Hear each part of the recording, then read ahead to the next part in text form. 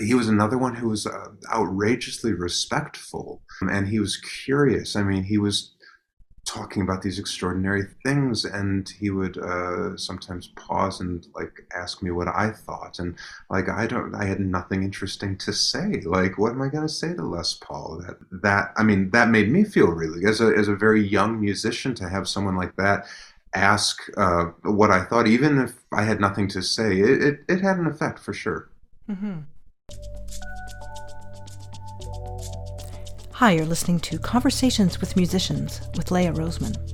My guest today is the phenomenal jazz violinist, mandolinist, arranger, and writer Aaron Weinstein.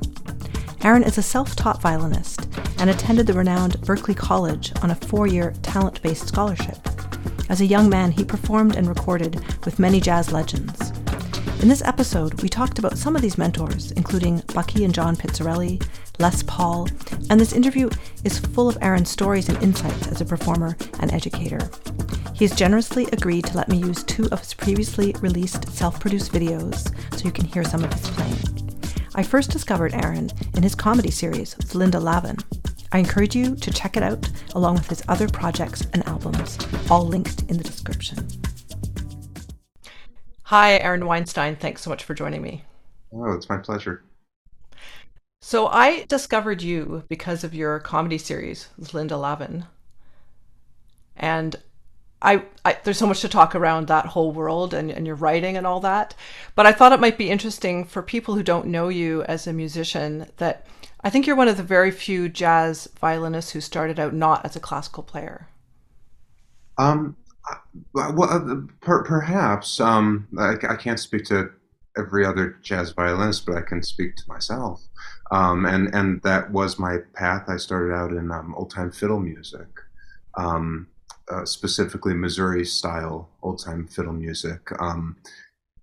And I would go to rural Missouri and find the master fiddlers, and learn tunes from them. It helped that one of the great masters of that style, named Charlie Walden, lived a town away from me in the suburb of Chicago. So that was my introduction. But through him, I would go to these places and learn that repertoire.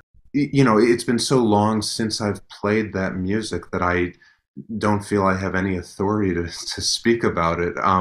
But it was a great ear training experience because there was no music.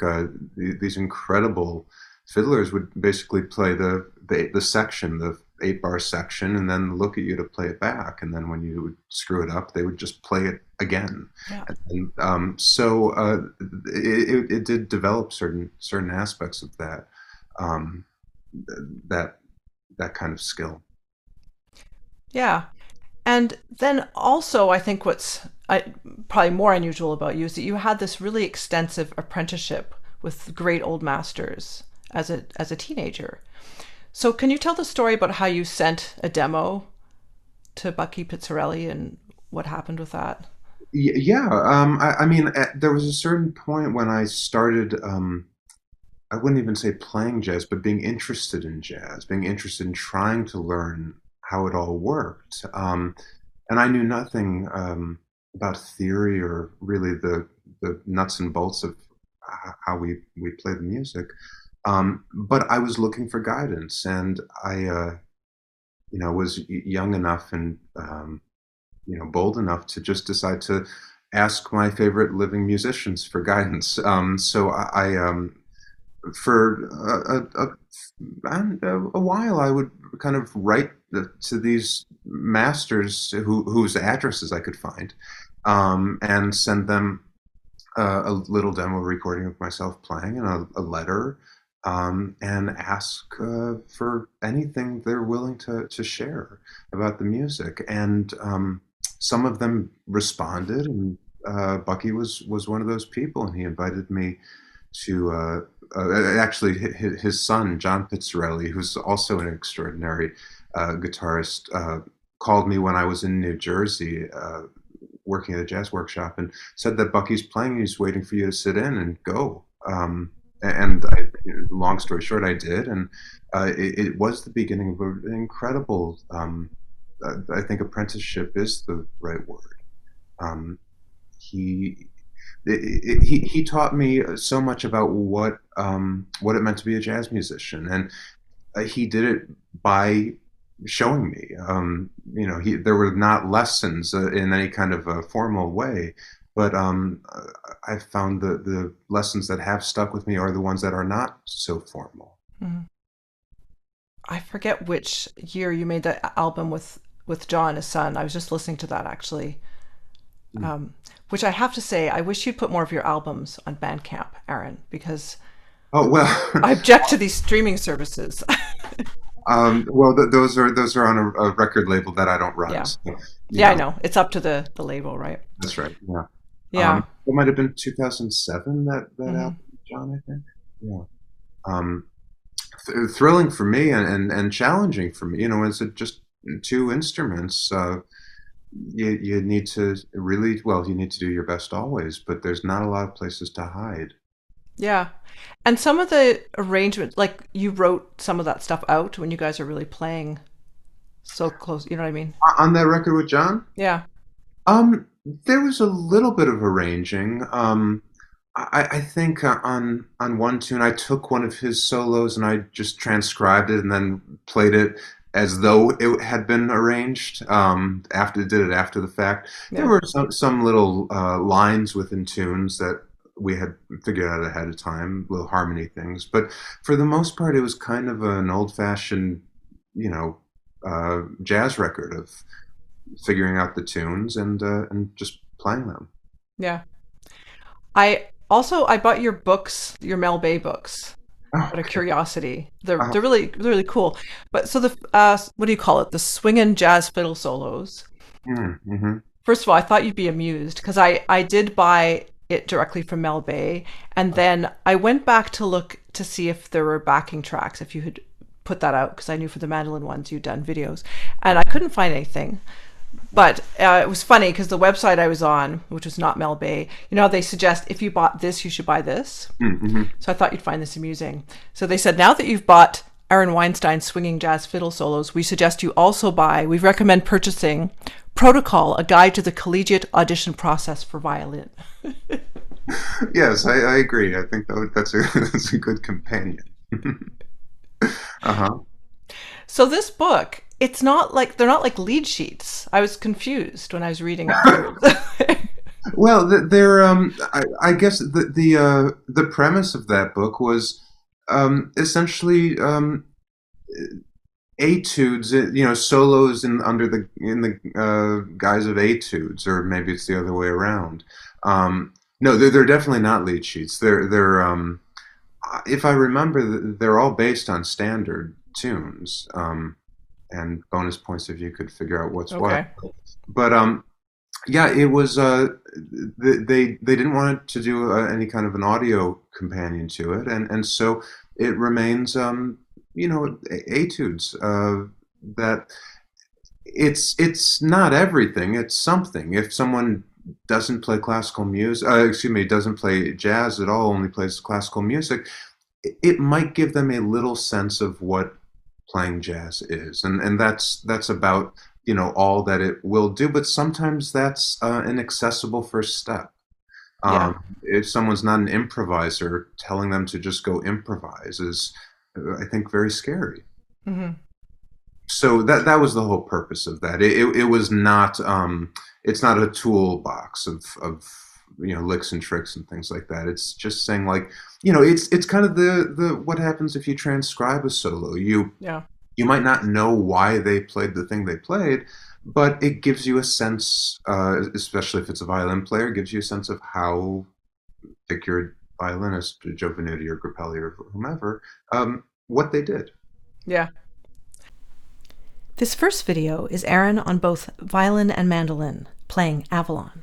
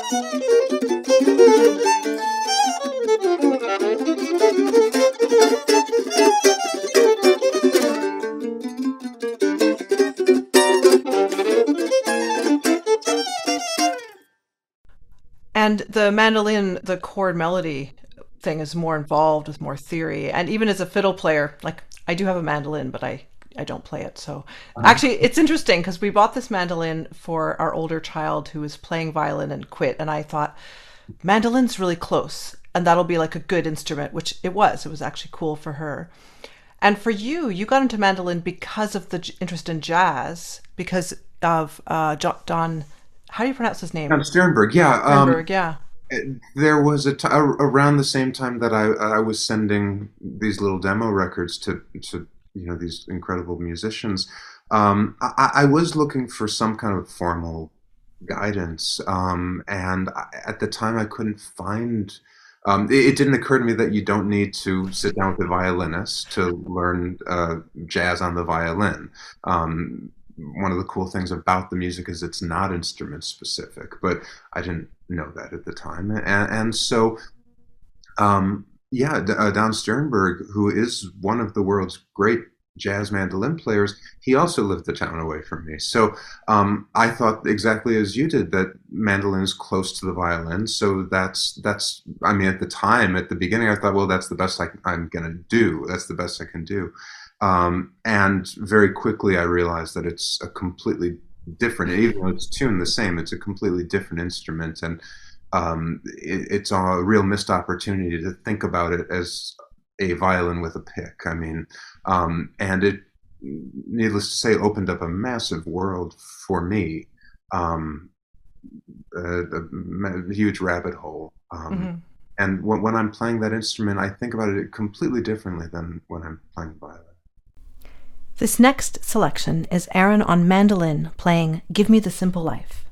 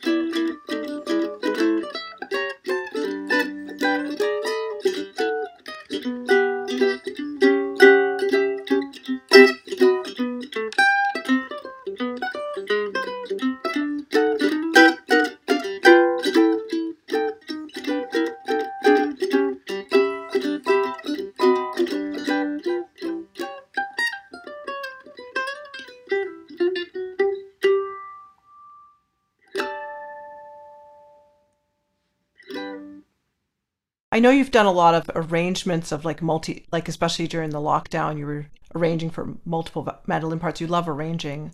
So do you think differently like with mandolin as opposed to violin because it's so much more chordal?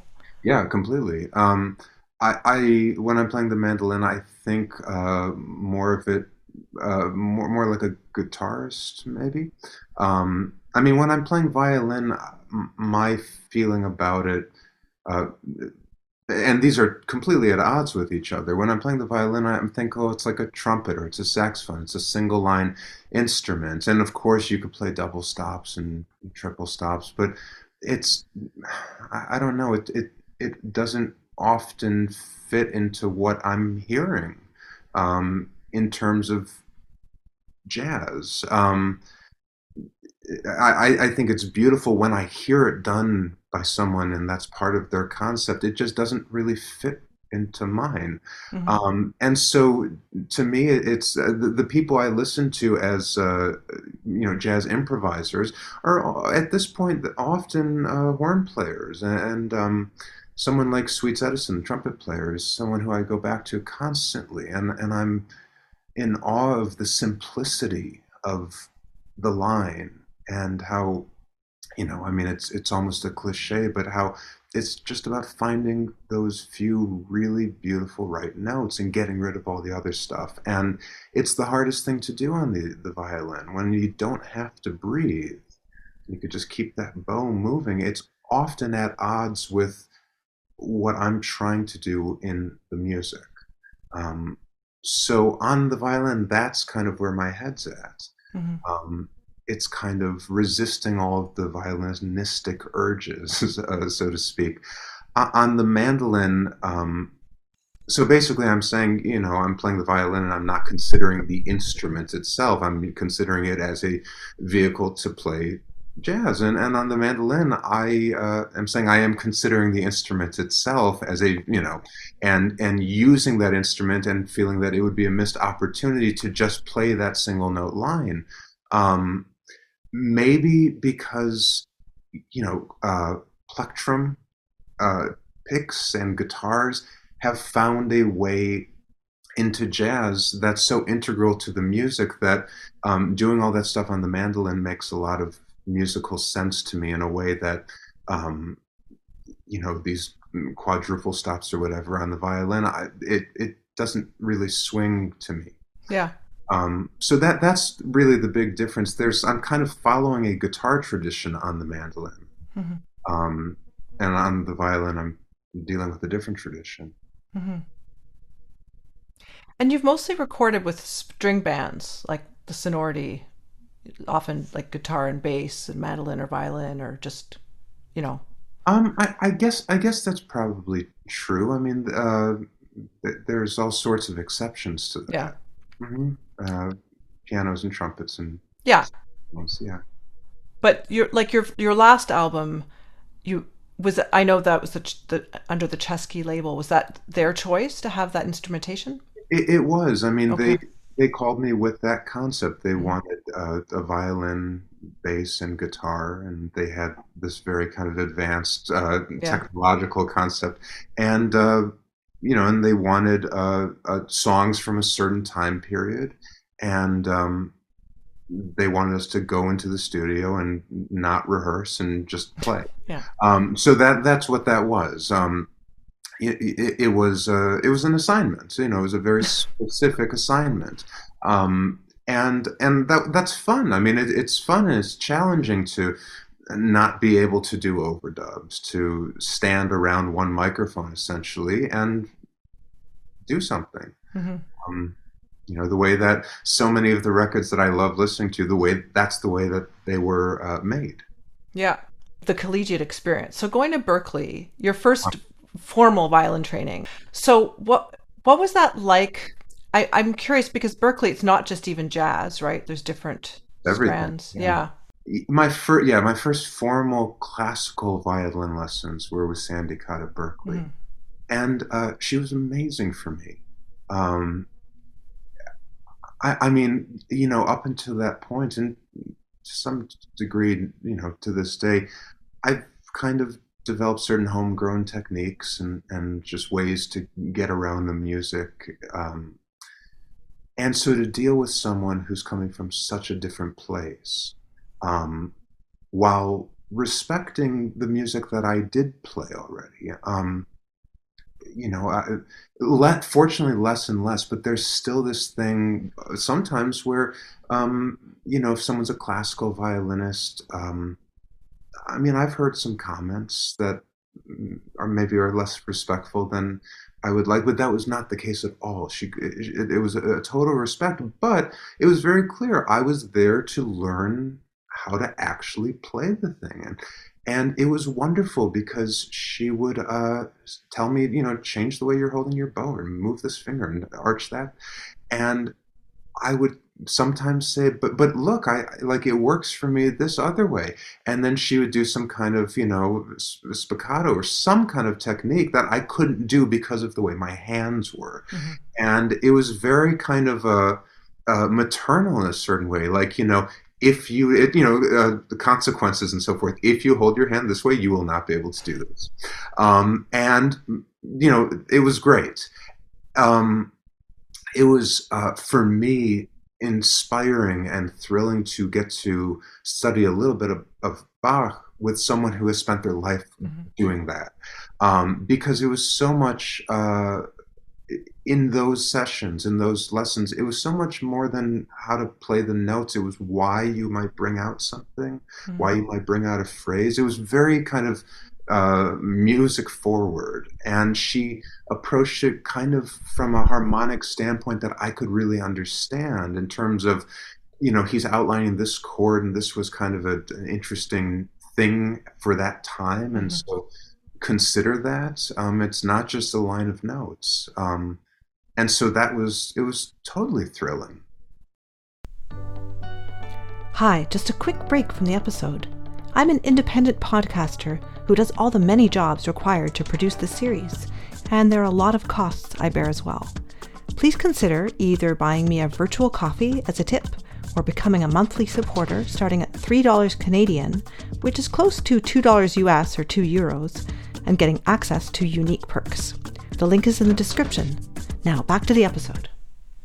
And how about the atmosphere with the other students? Because you were keeping so much to yourself, I imagine, in high school because your interest, well, because you were playing with much older players and Right. the weekends, I can imagine, and so much into this one style of music. So to go to this place where, I don't know, what did it feel like for you?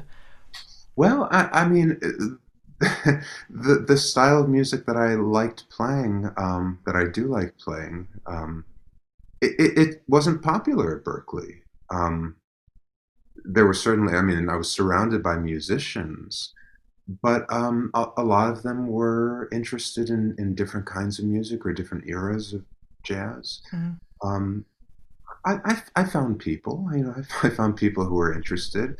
And really, if, to play music, how many people do you need?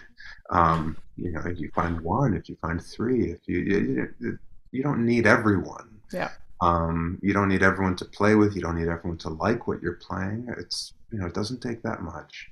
And, so some of the professors were great. They were real song people, which is kind of how I saw myself. I was like a songbook person. I was Yeah. uh, incredibly interested in what we call the American Songbook: Gershwin, Cole Porter, Irving Berlin, Richard Rodgers, etc.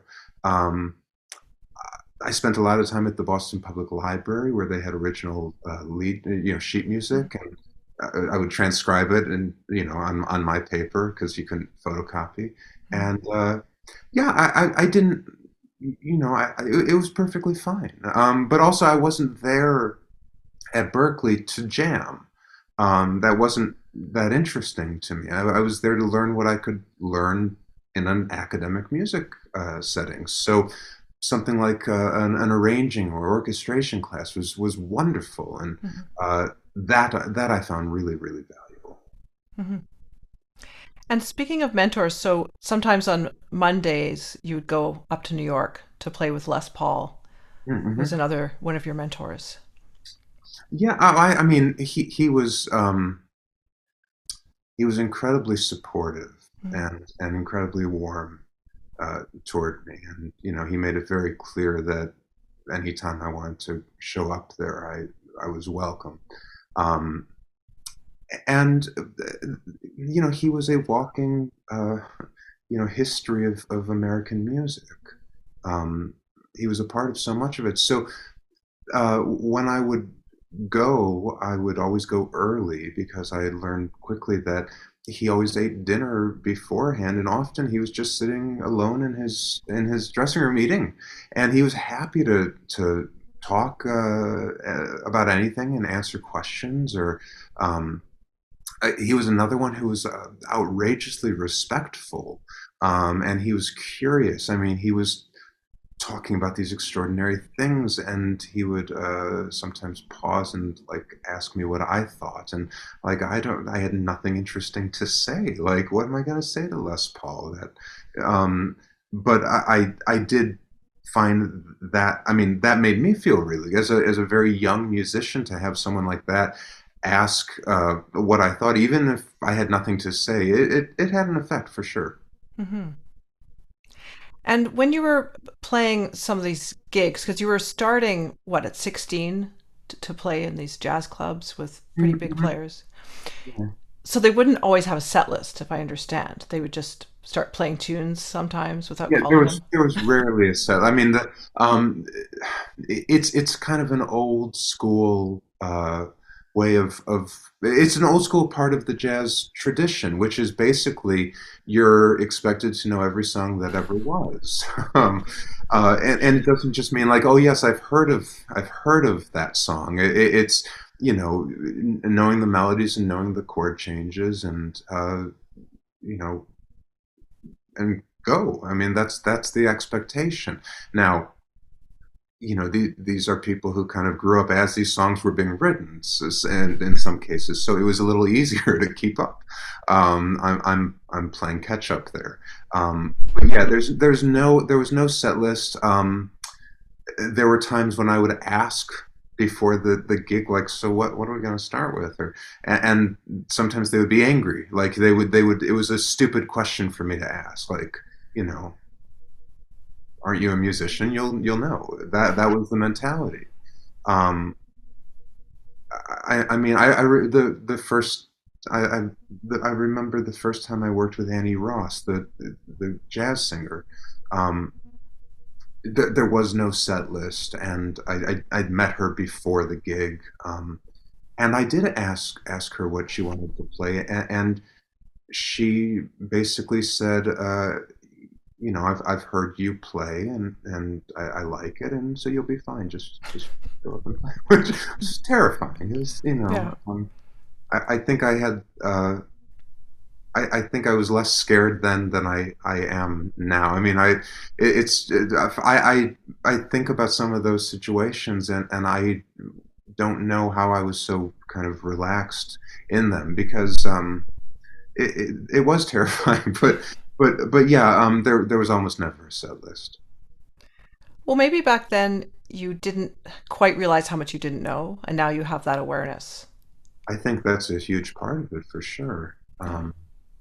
Yeah, I mean, I saw it all as a learning experience. I would make note of the songs that were called that I didn't know. I mean, I would do my best with them, and then I would go home and learn. So when you're learning, or when you used to learn standards, would you try to memorize the words to help you with the melodies? That came much later. For a long time, the idea that there even was a lyric was like, you know, I was totally indifferent to it. Mm. Because what am I going to use a lyric for? I'm not singing, which is so naive, especially for a ballad. You know, to phrase the melody in any kind of, I think, intelligent way, you don't need to know the lyric, but it's incredibly helpful to know the lyric, Hmm. because it was all kind of created together. Yeah. But that came much later. Um, my appreciation of lyrics came much later. Hmm. It's part of the reason that, you know, for so long I resisted someone like Stephen Sondheim, because I couldn't use his stuff. Like, it wasn't third. They weren't, largely. He doesn't write 32-bar songs. Um, it so often it's about the lyric is really, it's about the emotional content of the lyric, and I was just kind of, well, but I'm not gonna use the lyric, and I need a 32 bar tune, so, you know, what use do I have for him, which again is such a ridiculous thing to say. Was it working with singers more later on that led you to that um appreciation? Not even singers. It was getting absorbed into a kind of New York theater community, Mm. where Stephen Sondheim is God. And when I first moved to New York, very shortly after moving to New York, I befriended someone named Andy Zerman, who was a casting director for shows like Cats and Miss Saigon and Dreamgirls. I mean, he was part of, at the time, kind of the only casting organization in New York for theater. So it was all the big shows, and he was a walking encyclopedia of theater, which I was so naive about. Um, and so, when I'm like, oh, Sondheim isn't really, I don't, like, he almost had a heart attack. Like, how could you, it's like saying Bach is no good, or like Benny Goodman, or Duke Ellington is, I mean, it's just, and it was a totally ignorant thing for me to say. And he sat me down and really showed me, played me things, explained to me why this is important. And he really helped me understand why everyone talks about someone like Stephen Sondheim, what he did. Hmm. Yeah. So it was the theater people really who helped me with that. And I understand you do quite a few shows with musical theater artists that are kind of a fusion. Like you do monologues and like they tell stories, so it's not just music. Sometimes, yeah, I've found very important to really have an appreciation for the thing that's trying to be accomplished, and not go into the situation as a someone trying to create it, or just someone trying to evaluate it, looking for something that it's not. In other words, if a Broadway performer is doing their act, so to speak, like an evening with, and it's a you know it's it there is probably more of a narrative, and it is stories and songs. To listen to that and say, well, it's not Ella Fitzgerald, but it's not trying to be. Um, I feel much the same way about jazz musicians, about improvisers. Um, there was a point at which I kind of realized that everyone, I mean, it's so obvious, but it wasn't. Everyone has an individual voice, and that means that there's going to be some things with each person that are extraordinary, but there's also probably not going to be other things as present. And to listen to someone and kind of make a checklist of what you're not hearing is, well, again, I think it's a missed opportunity, as opposed to really kind of appreciating what it is that they are bringing. And I think that's across the board with, certainly with singers and singers of different genres, and also with musicians. I mean, with anything, if you go to see a movie and it's a drama, and you come out of the movie and you say, well, that wasn't that funny. I mean, that's a stupid thing to say. It's so just having an appreciation for the thing, meeting the thing where it lives, Mm. um, is very helpful to me. Do you find that you're less critical as you get older? No, Okay. no, I think I think, well, critical. What do you mean by that? Like critical? Well, you were just saying the way that the audience or fellow musicians will listen and listen for faults or listen for things they think aren't up to par. I think that's what I was hearing you talk about a while Oh, ago. no, I wasn't really saying that. And actually, I think for the most part, the audience isn't there with the tally sheet. I think an audience is there to have a good time. Um, I think it's a helpful thing to keep in mind as a performer. Most people are not waiting for you to fail. They want you to succeed. That's why they're there.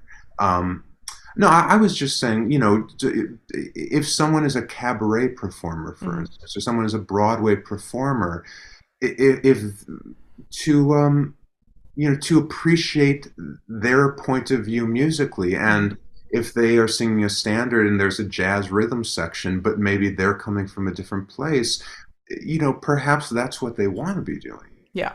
Okay. um, that's what I'm saying. In terms of being critical, yeah, I think I'm probably more critical now in certain ways. There's certain things that I do myself that I um, have less tolerance for.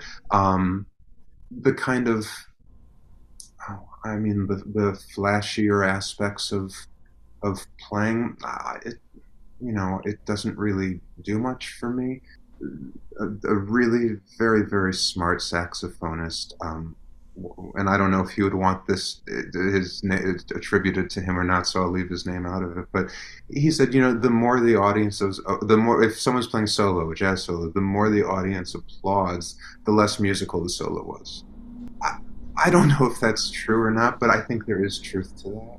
It's fine if someone wants to play a solo and their goal is to get the most applause. I think that's a perfectly fine objective. What's important to me is to just be clear in the objective. Um, if I'm really trying to actually improvise a melody and I do something that's all flashy and gets a lot of applause, I've failed in my objective at the moment. Hmm. There are times when I'm playing and for whatever reason I'm not terribly comfortable. Something is not right. Either I'm having a bad day or the rhythm section is not it's not feeling good, or there's someone in the audience who's doing something, and I just need a little applause. There's of course we all have tricks that we can do that can guarantee that. Essentially, I don't know why it can, but it just does. Um, Again, so maybe I'll abandon any kind of a musical, purity to try to get some applause, so I could like not have a panic attack. Um, but again, it's like I'm not gonna fool myself into thinking they're clapping because of a great musicality. Um, People like fireworks. They're not a bad thing, but I think the clarity of it is knowing what you're doing Hmm. uh, is for me is important. If we could just circle back to mentors for a second, I was reading about how Joe Venuti had inspired you. So I was researching him, and yeah, it came up, his things he did with Eddie Lang. So Hmm. you know what Eddie Lang's original name was? Salvador or something, or is Yeah, that Salvatore Massaro, and okay? so they met in like grade school playing Right. violin. Yeah, I mean, there's lore about it. I don't know yeah, what's true. I've heard that they were deciding who was going to play violin and who was going to play guitar, and they flipped a coin or something like yeah, that. yeah, I don't know. It's the same thing where Django Reinhardt met Stefan Grappelli. There's wonderful folk tales about it. Um, I like the story. yeah. Hmm. Yeah, and it was interesting also about Venuti, just how his career took different twists and turns. And I was also reading, oh, what did I want to mention? Oh, yeah, Johnny Frigo, who I'd never heard of until I was researching you. Hmm. Interesting. And did you know, like, because he'd done so many things in his career, that he was also a published poet? Yes, yes, he was. Johnny Frigo was a fascinating creative mind, and needless to say, one of the great jazz violinists, and had an extraordinary career as a bassist Yeah. before, you know, which makes perfect sense when you listen to him play because he's so connected to the chord changes. Hmm. Um, and I mean, not to say that, and obviously they all are, all the people that we mentioned, but he there's something different in the way that he approaches it from his contemporaries. And when I would see him play, he would often do this thing where he would tell the rhythm section to lay out. Just he would play a chorus or two of whatever tune, and then he would just tell them to lay out, and then he would play another chorus or two without the rhythm section. And then give them the cue, and they all come back, and it's a big thrilling moment. But when he was playing solo, you knew exactly where you were in the tune. I mean, his sense of harmony was so clear. Hmm. And so that I mean, I feel very lucky that I got to, he was a Chicago guy, and I grew up in Chicago, and I feel lucky that I got to listen to him um, as much as I did, as early as I did. Hmm. It might be interesting to find out how you got to know Linda Lavin and how that relationship.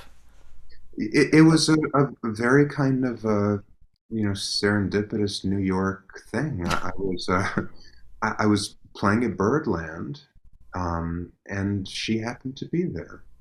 Um, she was in a Broadway show at the time, and I think the show ended, and she came over, and she approached me right away and was very enthusiastic, and we started working together shortly thereafter. It was the weirdest thing for me about it was, you know, sh one of the first things she says, like, I want you to write some arrangements for me. And there was nothing that she had heard or seen that would indicate that I was able to do that. I Yeah. mean, I do. I love arranging. It's something I do a lot of, but it was a, kind of a weird thing to, because it's not like it was a night of my arrangements or anything. I mean, it was very much a old-fashioned jazz situation. Lots of solos, in other words. So I started writing her some charts and playing with her on concerts, and uh, a wonderful, wonderful friendship has developed, and as well as a working relationship. Hmm. So you were working with her well before the pandemic. Oh yeah, Yeah. yeah. I think we started working together in maybe 2012 or Mm-hmm. 13 or 14, something like that. So yeah, we had done a huge amount together, mostly musically, um, and I had written some other things that she had, she had very generously, been willing to do a reading of, or things like this. But when the pandemic hit, just to kind of occupy myself and keep my sanity and so forth, I started making little goofy videos, and very early she said, I want you to write something for me, and I said, oh great, do you want to play yourself or do you want to play a character? And she said, no, I want to play a character. I want to play your Yenta agent, Yeah. and and that was the instruction. So we did one and had a good time, and then we did, I think, another 12. Um, Very labor intensive, because they were all these phone conversations or Zoom conversations, but she did all of her part first. So she would send me all her takes, and then I would edit them together, and then I would rehearse mine. I mean, it was very kind of musical in terms of rehearsal of timing, but um, it was a complete rhythmic exercise, because she was the metronome, so to speak, and I had to kind of interject and make it fit. So it was great and challenging and a lot of fun, for sure. And I'm assuming your actual agent is nothing like the character Yvette Schloss. Uh, I mean, my first agent, there is a lot of Yvette, for sure. Okay. He was an extraordinary. His name was Irvin Arthur, and I think he was the oldest agent. I think he at the time, I think he was the oldest living agent. He reportedly, he put Barbara Streisand with Marty Ehrlichman, and at the dawn of her career, and he represented Steve Allen, and I mean he goes so far back. And yeah, he was a very old school, completely optimistic, but very old school New York figure, of which there really aren't anymore in the way that he was. And I mean, I miss him a lot, because he would just yell at people on the phone. He had no trouble yelling at people, but he could do this because he's yelling through a 50-year relationship he's had with these Hmm. people. It's a completely different dynamic these days. But yeah, there's certainly a lot of him and various other people, for sure. Okay. So did you end up with him because someone suggested he'd be a good fit, or you just kind of he said I want to represent you, or He was. Someone did suggest him. He was Dave Frischberg's agent at the time, the great pianist and songwriter who I revered. He was Dick Gregory's agent and Irwin Corey's agent. And so, I mean, it's obviously a very different generation of people, but these were all people who I loved. And so I was curious to talk to him, if for no other reason than just to talk to someone who had been in that, in show business for so long in a capacity that I find so interesting. But he was, yeah, he was wonderful, and he really cared. I mean, not all agents do. He was, I don't know if he was in his late 80s or early 90s at the time. I might be off on that, but he cared so much about what he did in the same way that I care about what I do, or that you care about what you do. And so, it was. I liked it. Hmm. Someone I spoke with recently in Europe was saying that it's hard to have an agent because they might love your music, but they don't realize how hard it is to sell jazz, to book things. Mhm. Yeah, I think that an agent, is on the business side of things, and it's not just with jazz; it's with anything. Uh, if someone's job is to sell something, they need to be able to sell it, and I think there's considerations in terms of how much they want to try or how much they want to work to. If they have a real emotional connection to it, I think that makes a big difference. But it's absolutely right. I mean, in other arenas, it's the same story. If someone writes a script, if it can't be sold, which is to say, if someone doesn't think that there's a sufficient audience for it, then it's not going to be made. Yeah. Um, so yeah, I mean, quality helps, but it's certainly not everything. I mean, that's just the reality of it. I think if someone's wanting to, or trying to, or actively pursuing a career in jazz, uh, it's never going to be popular in the way that it was when Benny Goodman played Carnegie Hall. It's just not. It's an unrealistic expectation. And if that's, I guess it's about deciding what your priorities are. If kind of Taylor Swift level popularity is what you're going for, probably playing jazz on the violin. I mean, there's flukes that can happen, but playing jazz on the violin probably will not do that. So most gigs you play, are you playing both mandolin and violin? It varies. Sometimes it's one or the other. Often it's both. Hmm. And do you do you play guitar for fun at all, or you just leave No, the? no, I can't play guitar. I mean, I've never really tried, but for someone who's spent their whole life in the violin fretboard world, Yeah. that guitar is so incredibly massive in my hand. Yeah. Even really simple chords that, like every 12-year-old who picks up a guitar plays, I find it very challenging. Um, so I haven't. I've studied a whole bunch of guitar players extensively in terms of how to do it on the mandolin, Yeah. but that's as close as I get. And do you know Hamilton de Holanda, the Brazilian I certainly mandolin? know who it is. Yeah. Yeah, you haven't met him, or Mm-mm. No. when my daughter was playing mandolin, I was, researching mandolin. So I think I found, it might have been still the days when you could go to a record store and buy records, but I found these records of his and I just was completely blown away. And just very serendipitously, I live in Ottawa, Canada. He was coming here for the National Day of Brazil, playing at the National Arts Center where I work, and I got to hear him live like a week later. It was just a phenomenal concert. And he plays a bandolin, which is bigger, right? It has a deeper. Have you tried a larger instrument in that family? No, no. I really. I mean, I haven't played a five-string violin.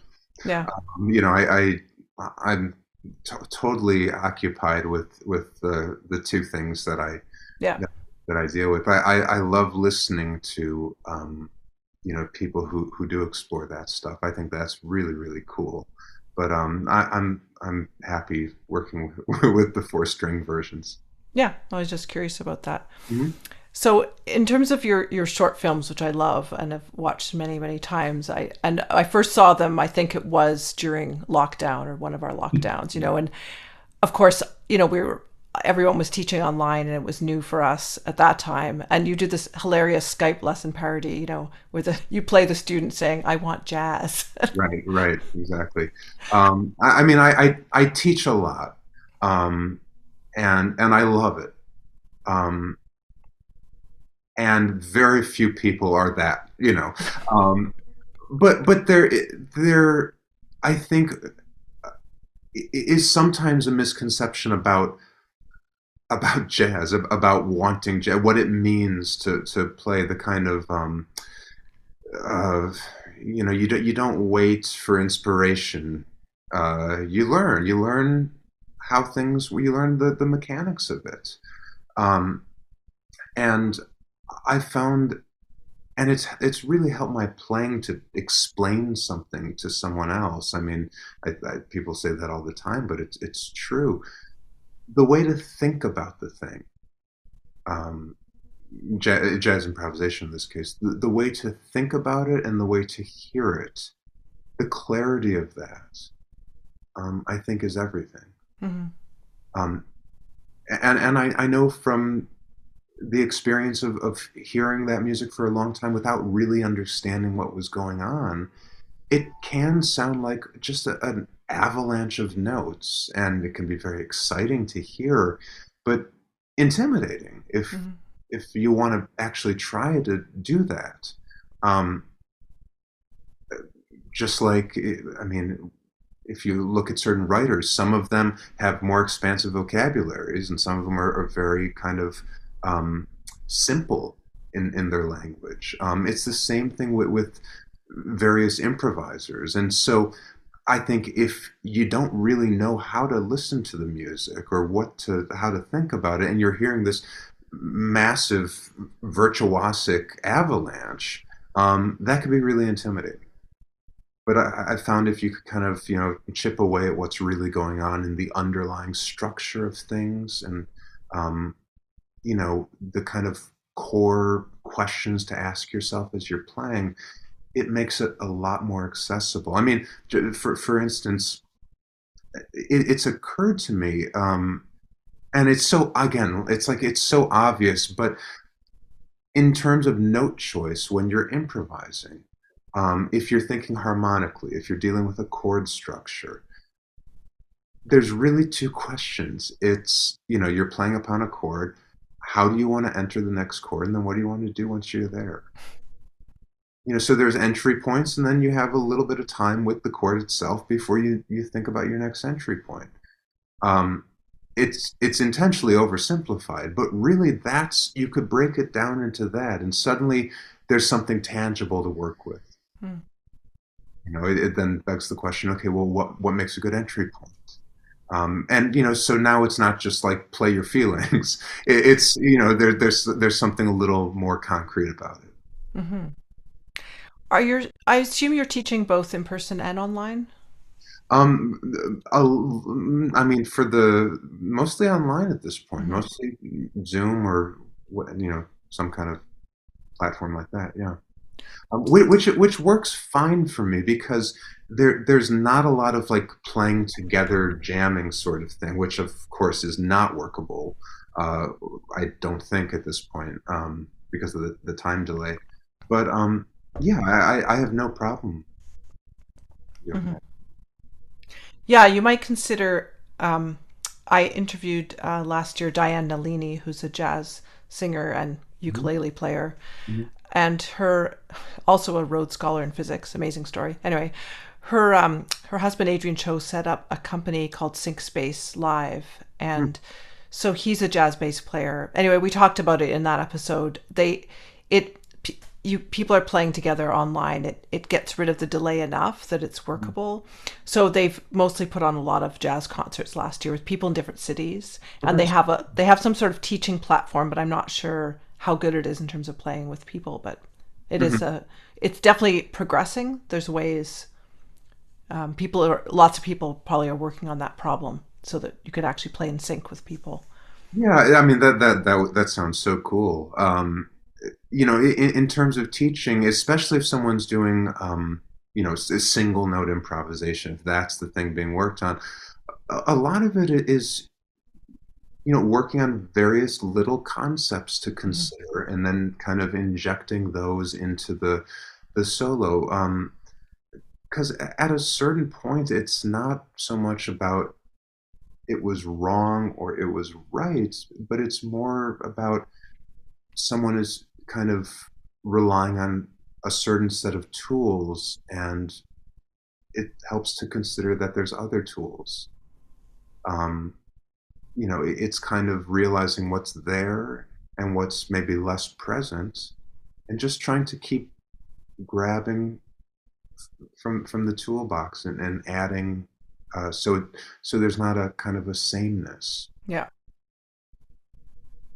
It is all about variety. I mean, that's part of what makes something interesting to listen to. So, if someone's playing these elaborate eighth note lines, what about some little rhythmic ideas? What does that mean to play? Looking at that separately before putting it back into the fold. So, I mean, that's the sort of way that I go about things, is kind of isolating a little element, working on that in a saturated way, and then trying to put that back into the fold. Mm-hmm. Oh, I wanted to ask you. So, in your short films that you made, which are, if for people who haven't seen them yet, like I would describe them as satirical, mostly Mm. comedic. And your brother is a Hollywood film editor, so he Yeah, helped you with a lot of that. yeah, no, he did it. Yeah, He did it. yeah, There's one you did called What do you think about giving feedback to people and being kind? And right.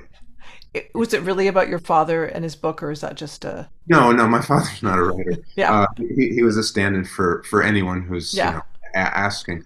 Um, I deal with it a lot. So I think we all do. On both sides of the equation. I mean, I think I think that sometimes we say we want to hear the truth, and we just want to hear encouragement.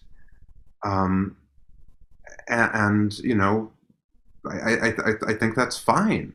Um, and I've also found that most people who ask, they just want to hear nice things. There's a select few people who I know, who are in my life, who I know, when they ask, they actually are asking because they are working on a thing.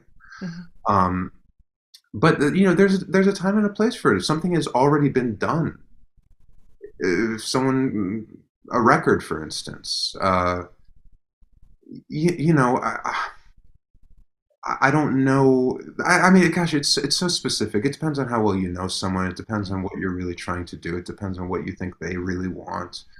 Um, I've had in my life, I've had certain musicians, jazz musicians, actually sit down with me at certain points and tell me something that was very hard to hear. Various things about my playing that they thought was not really working so well, and it was such a gift. They weren't mean about it, Hmm. but you don't. There's at a certain point you don't really know necessarily what you're doing wrong, or that you are doing something wrong, or not even right or wrong, but that maybe you're approaching something in a different way than you could or should or would be interesting. And the people who have done that with me, I mean, there's this kind of unspoken rule I've found, especially with an older generation of musicians, where if you ask them, like, how was it? Or they'll say it was great. Yeah, you just keep playing. Um, if they really care, that's when they will actually, take the time and the effort to tell you what you're doing wrong. Hmm. Um, that takes time. I mean, that it takes enough time for them to decide that you're worth the criticism. So I don't think it's a bad thing. I think it's a really wonderful thing, especially when it's coming from a place where they're telling you what they're telling you because they care about you as a musician. Hmm. When you first moved to New York after attending Berkeley, I think I must have heard in another interview how you're saying it wasn't as easy to get established as you thought it would have been, considering you had these connections. I mean, at this point, I don't know what established means. I don't like. I don't. With not to sound like an old person, but like with social media and with kind of the career that one can have on social media,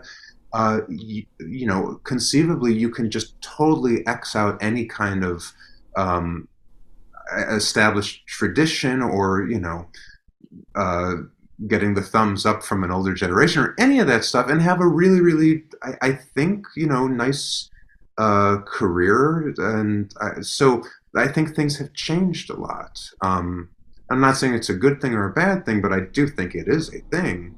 It's a reality. But yes, I mean, when I came to New York, because I had been spending time in New York while at Berkeley, I did know I knew some musicians for sure, and they all said, when you get to New York, give me a call, and I did, and many of them said that's so great. Well, all the best. I mean, so I kind of. It was a naive assumption, but I kind of thought like I would call these people and then I would kind of get started that way. And a few of them did help me out. I mean, I remember when I called John Pizzarelli, he gave me the first paying gig that I got after moving to New York was John giving me a gig to work with him, which was great. And it was, it's a very scary thing. Where do you start? So to have people who do believe in you and help you out in tangible ways, it was very helpful. But yeah, it was there was a lot less of that than I would have thought. But that's only because I was I was unrealistic in my thought. Hmm. And I know you really enjoy arranging, Aaron. So are you arranging for bigger ensembles like big bands or orchestra at all? I have. I mean, I haven't. I wouldn't say that I do that. I have done that Hmm. for various projects, but no, not at the moment. And frankly, there's people who do a lot more of that than I do, and who often if someone asks me for something that I don't feel I can do in the way that I would feel happy with in the time that I'm given, or at all for that matter, I'll give them numbers and names of people who can give them that. Like, when it happens less and less now, but I still get called for like classical violin work of one kind or another. And almost always I give them the names of friends who actually do that. Um, yeah, so I mean, most of the arranging is small group stuff. Um, but sure, I've done a little bit of that of the large ensembles. Yeah, I'm sure they'd be amazing, just based on your. Well, thanks. I mean, I think I did all right. Yeah. Yeah. And have you done classical gigs? I didn't. This No, was. that's what I'm saying. Yeah. I practice it a little bit, mostly because it's beautiful music. I mean, why would you not want to play Bach? It's not to say I'm going to go perform it. Um, I, I, I mean, I don't feel that I've given it forget the way I might play it, which would be just totally like, I don't know if I would want to hear that, but I don't think I've given it the proper thought to have a point of view. And when you have something like that kind of music, and I feel the same way with jazz, um, something that's been around so long, if you're going to do it now, if you don't have a point of view, if you don't have some kind of a take on it that you think is different than something else, I have a tough time with it. Um, so that's an important thing for me as both as a player, but also a listener. Hmm. It's something when I hear a jazz singer sing uh, like a new jazz singer, if it sounds like a really good version of fill in the Sinatra or Sarah Vaughan or Ella Fitzgerald. I for me, no matter how technically gifted the person is, it's not terribly thrilling to hear because I could go put on the actual Sinatra record or whomever it might be. You mean because they haven't really found their voice. They're just sort of imitating. Yeah, that for me, that's at this point, I think the thing I gravitate toward the most is originality. I don't mean you're doing something that no one's ever done Mm-hmm. before, but some kind of specificity. Mm-hmm. Um, we're all influenced, obviously, but I think there's a difference between an influence and a carbon copy. And you're really known as an interpreter of standards. Are you writing music at all? Are you writing original tunes? No, not so. I mean, I've done a little bit for various specific things, but Mm-hmm. um, no, where I scratch that itch is with arranging because Yeah.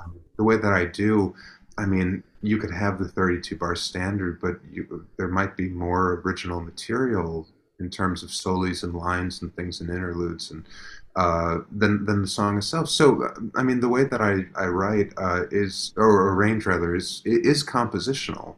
Mm-hmm. Um, but yeah, I mean, I love standards, and um, it's kind of an endless well of stuff. Mm-hmm. Um, I mean, there's the 12 that everyone plays, and for good reason. They're great songs, but if you look at the catalog of any of those people who compose those 12, there's just countless other equally great songs to work with. Yeah. There was a one I was listening to recently. Oh, the second time around, and I think you labeled it on YouTube a song that many old people know and some young people. I'd actually never heard that one. Possibly. Yeah. um, yeah, it's a wonderful song. I mean, we could spend all day talking about wonderful songs. Um, I appreciate that that's not where everyone lives musically, and perfectly fine with me. So, do you continue to do your writing, like in terms of your? Is it all comedy, or do you write more serious things? In your Um, it's largely comedy. Sometimes there's a mix of things. I mean, um, I know that we're not talking about writing really, but if you're dealing with someone talking about a conflict or a crisis that they're in, um, there's an underlying drama to that. The way they can express it might be funny, but um, yeah, I mean, we for it's a cliche, but comedy and drama are really so related, almost the same thing. Um, but yeah, there's more expansive things that I can't really talk about right now. okay, cool. But yeah, Yeah. I spend an enormous amount of time on it. Uh, Okay. yeah, which makes time management really important because there's two instruments and there's music things and then there's also word things. Yeah. It's funny with comedy and drama. Like my husband sometimes says to me, "What are they billing this as a comedy?" We often notice the promotion for a new show or movie might be the one comedic moment in it, but actually it's very sad drama more and Mm. more. And there's that whole genre of what do they call it, traumedy, which I don't like that term, but Oh, right, but right. you know, Well, the way things, I mean, this is true in music too, the way things are marketed, um, that's its own thing, for sure. yeah. Actually, you wrote one of the lines you wrote for the Linda Lavin character Yvette Schloss was, "People don't know what they want till you show them." Well, sometimes, I sometimes, thought that was great. sometimes it's true. Yeah. Yeah. Um, yes, that is, unfortunately, I think sometimes that's true. Um, in the same way where, I mean, even in a little way, I've seen this, where maybe you're doing a show or a series of concerts. I remember, um, and just trying to get people to come to that is a struggle. And then, the New York Times writes something nice about it, and suddenly it's, now everyone wants to go. Um, but that's the way things are. I mean, there are people who don't care what someone else writes about something, and they just are totally independent of their thought. But I think a lot of people are influenced by whether it's someone on Instagram saying something or someone writing in a column. Mm-hmm. We talked about Johnny Frigo earlier in this conversation, and I was reading a quote. He was on Johnny Carson, and Carson, you probably know this quote. Carson had asked him why it took him so long to become a success as a violinist. Did you hear the story? Sure, sure. It's a but I bet you have the quote more exact than I would. Well, I wrote it down. Yeah, I want to take as long as I could in my life, so I wouldn't have time to become a has-been. It's a really funny line. Yeah. Yeah. I mean, he was a brilliant guy. He was a very, very funny, uh, massively intelligent person who had an incredibly wide range of talents and interests. So that's why he played and he painted and he wrote poetry, which he would read during his concerts. And Mm-hmm. um, yeah, most of it was like light verse, like kind of Ogden Nash type stuff, and it was wonderful. That's why I was kind of curious about your writing because you were playing jazz violin at such a high level so young, and then had this, pretty well, being signed with a label when you were 19 or something to make your first album, like an unusually meteoric rise in the jazz world, I would say, as a young person, and then. But then you've been doing it for so long. I was thinking, well, maybe it's very interesting to devote yourself more to writing. You're obviously so gifted with words. There, No, I can't. there's something in that where there's like an implication that I'm tired of the other, and then No, that's not the yeah. case. I mean, I think I've remained open to possibilities, and things feed each other. Um, I like listening to writers talk about how they write. I mean, I find musicians are sometimes not the best at describing their process.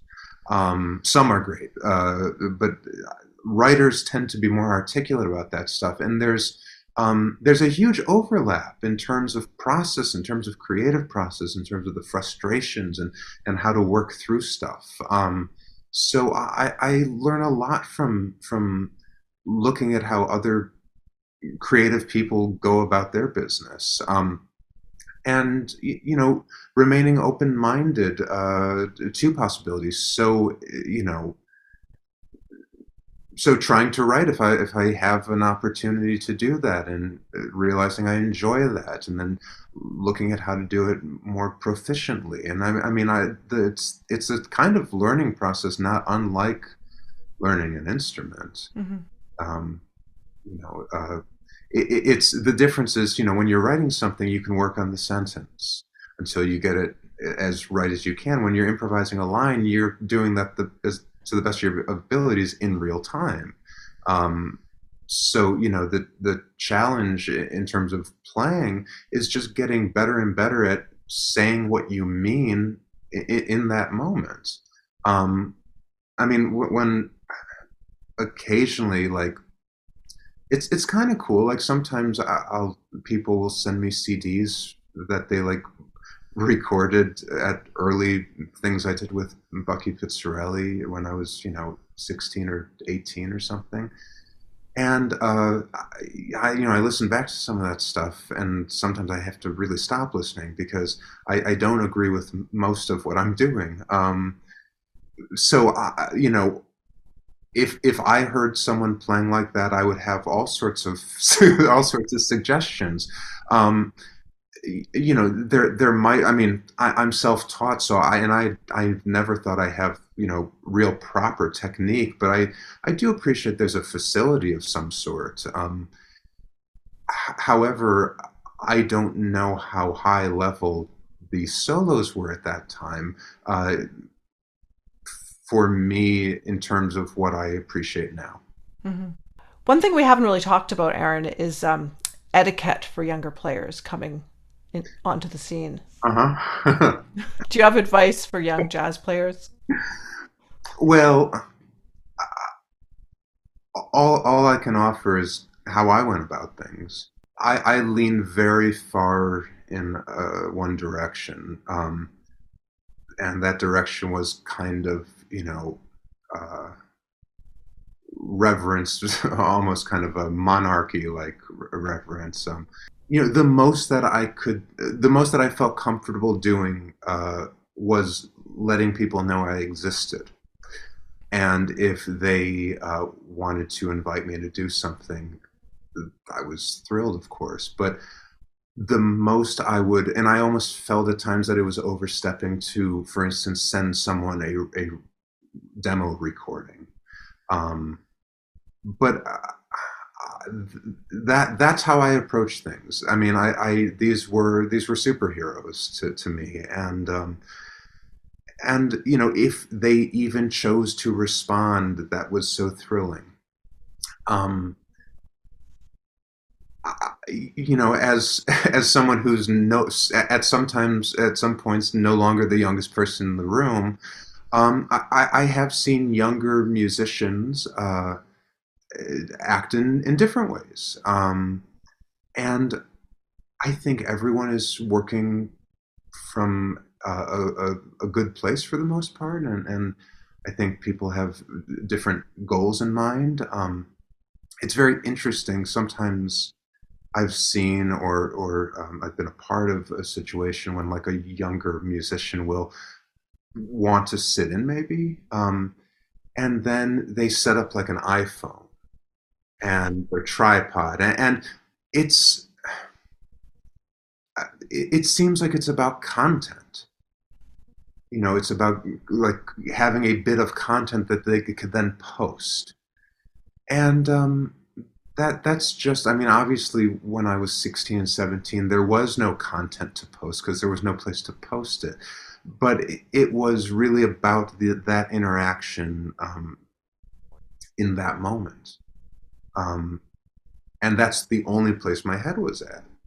Um, I wasn't thinking about, is this framed correctly, or let me play a solo that my followers are really gonna like. I mean, it sounds like you're a cult leader, my followers. It was just for me. It was about the opportunity to uh, kind of be in proximity to someone who I just think is astonishing, and trying in that moment to understand a little bit more about the thing that I'm trying to do by listening to them who have done it for so many decades and are such masters of it. And so, I mean, that was my goal in doing that. Again, in the same way as we spoke about with solos, where like if you're doing it to try to get applause, that's not a terrible thing. If you're doing it to try to play the most musical solo you've ever played and you don't care about applause, that's also not a terrible thing. But to have a clarity in what you're trying to do, I think is very helpful because it helps expectations. Um, it's when expectations are kind of out of whack with reality that I think things you can get into some trouble. In the same way with practicing. I mean, if you're working on something and the expectation is that it'll take a year before you see any results, and in 6 months you see a little progress, it's kind of thrilling. If your expectation was that in a week's time you'll have mastered whatever this thing was and you haven't, it's incredibly disappointing. When I work with people in a like a lesson a teaching situation, I hear the phrase a lot. Well, I should be able to do it by now. And I mean, it's a canned response, but I do say, who told you? Who told you this? Where does this timeline come from? Um, a really, really smart musician told me when I wasn't in my teens. Uh, he said, you're not going to play tomorrow the way you're going to play a year from tomorrow, and you can't fast forward that. So there's something very peaceful about that, actually. When we listen to these masters on record, we're hearing an end result, or we're hearing a point at which they were. We're not hearing them practice. Um, I think there's a big difference. I love listening to early recordings of people, even when they're astonishingly good. It's almost always different than what you're hearing them play at now or later. Um, and it really shows that everyone goes somewhere. Maybe it's not a place that you personally appreciate, but things do move and progress is made. And so, for all the wonders of social media, and it is like a wonderful thing, I think, and YouTube is an incredible resource, but there is this weird thing that I've seen where people are posting what they call a practice session. And really, it's not a practice, it's like a performance. And I think that kind of throws a wrench into the whole practice, the structure of what it means to practice. When I practice, or when I talk with students about how to practice, which I think is hugely important to know how to practice, I always start by playing. Like when I pick up the instrument, I play something before I get into the practice of the day, and I end by playing something. And I do it just to kind of clarify the mind and get myself ready to go, but also because there is a difference. So you don't fall into that trap of kind of jamming under the guise of practice. You can play, and then it's like, okay, it's time to work, and it's not going to sound good.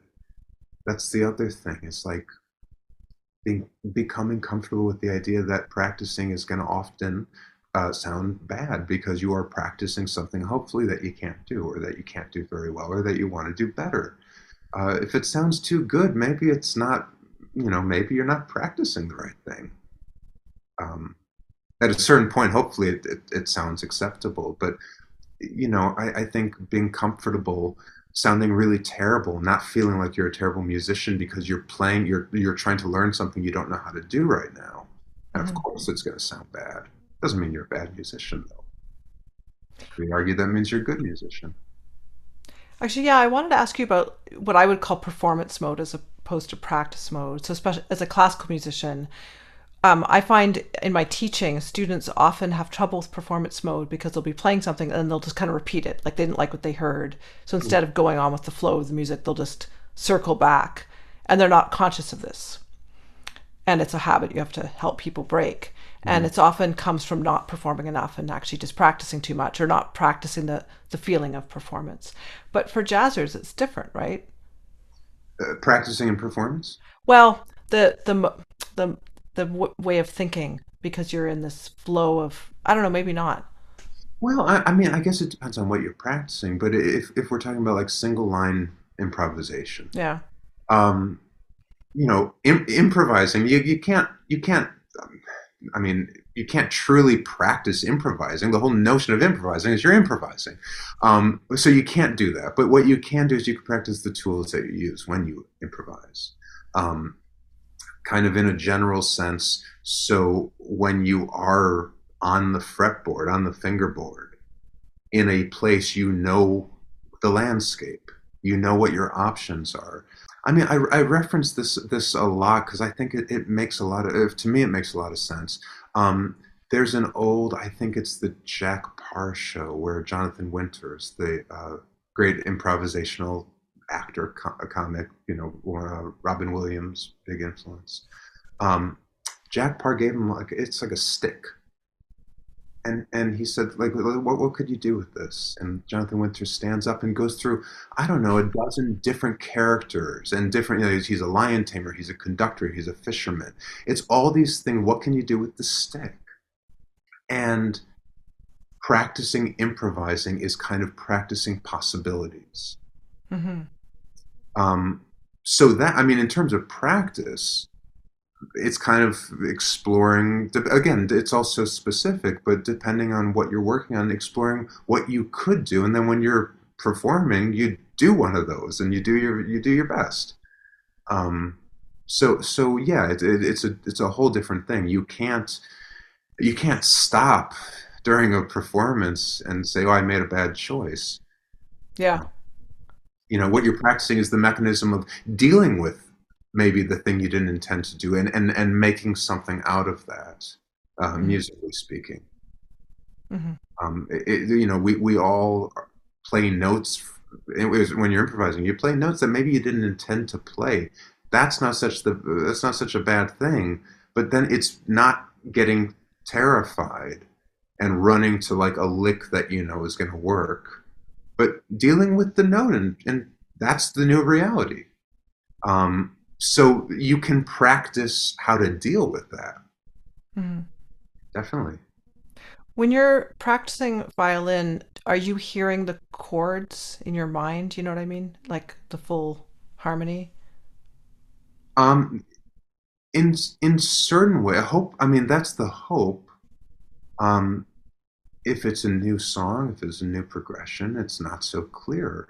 Um, I'm I'm not. I mean, I'm not hearing the chords like as though they're being played on the piano. Um, but I'm trying. I mean, the goal, my goal, is to try to play what I am actually hearing, Yeah. as opposed to something that I know might work nicely. Mm-hmm. That's always like um, the negotiation during a performance. Mm-hmm. Um, it's tricky. I heard you talk about in another interview about Les Paul that he developed arthritis towards the end of his life, which I Right. have now, so I relate, and Okay. that he couldn't. Maybe you could speak to that. What he told me, and I have mentioned this a bunch because I think it's such a kind of an inspiring notion. You know, he had perfect pitch and he had extraordinary facility for most of his life, and so he could play whatever he heard. And then yeah, he had some pretty severe arthritis. It got so bad. I think like at the end of his life, he had maybe one or one and a half fingers that he could use. And what he told to me was, you know, he had two choices. He could either continue hearing those things that those ideas and get frustrated because he couldn't play them, or he could train himself to hear new ideas that he could play. Um, I mean, when you say it like that, it sounds pretty simple, but go ahead and try that. I mean, it's I mean, of course he could do it. I mean, he was so brilliant. But I think there's something very inspiring about that, and it speaks completely to what I think it means to play a honest solo, Mm-hmm. which is dealing exclusively with what you're given in that moment. Yeah, it's a challenge, but it's part of what makes it fun. I'm trying to close this off. You keep saying all these wise things. I often ask people, and you can choose not to answer this question. If you could have looked back on like 12-year-old Aaron and just sort of maybe given him some advice or said it's going to be okay, like are there things you might have said to him? Uh, no, no, and I'll tell you, I'll tell you why. I mean, what I was, if we're talking about like the age of 12, what I was interested at that point had nothing to do with what I'm interested in now. Um, I mean, I remember I was maybe around 12, 11 or 12, and I had a choice in Chicago on the same night. Uh, Bill Monroe was playing, and Stefan Grappelli was playing. And I couldn't go to both. I could go to one, and I chose to go to Bill. I want to see Bill Monroe. Um, Now, you know, what I could have told, you know, I could have said, well, but this is one of the great jazz violinists, and you'll be very happy, you know, to have seen this person because he will play a fairly significant role in your musical development. You don't know that yet. I would have, you know, gone to see Bill Monroe. So, I mean, I have nothing to say to my former self. um, we change, and sometimes for better and sometimes differently, and it's all, I think it's all fine. Yeah.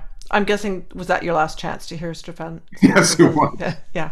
Yeah. Yeah. I had one chance, and I chose not to do it.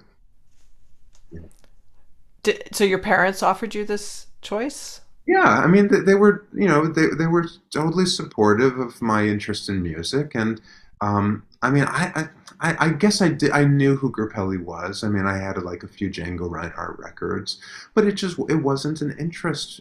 6 months later it would have been, but not at that time. Yeah. Mhm. Well, thank you so much for today. I really appreciate It's my being able to talk to you. pleasure. I hope you enjoyed this episode. I have featured several jazz violinists in this series, along with a diversity of musicians worldwide pursuing unique paths in music. Thanks for following this podcast. Have a great week.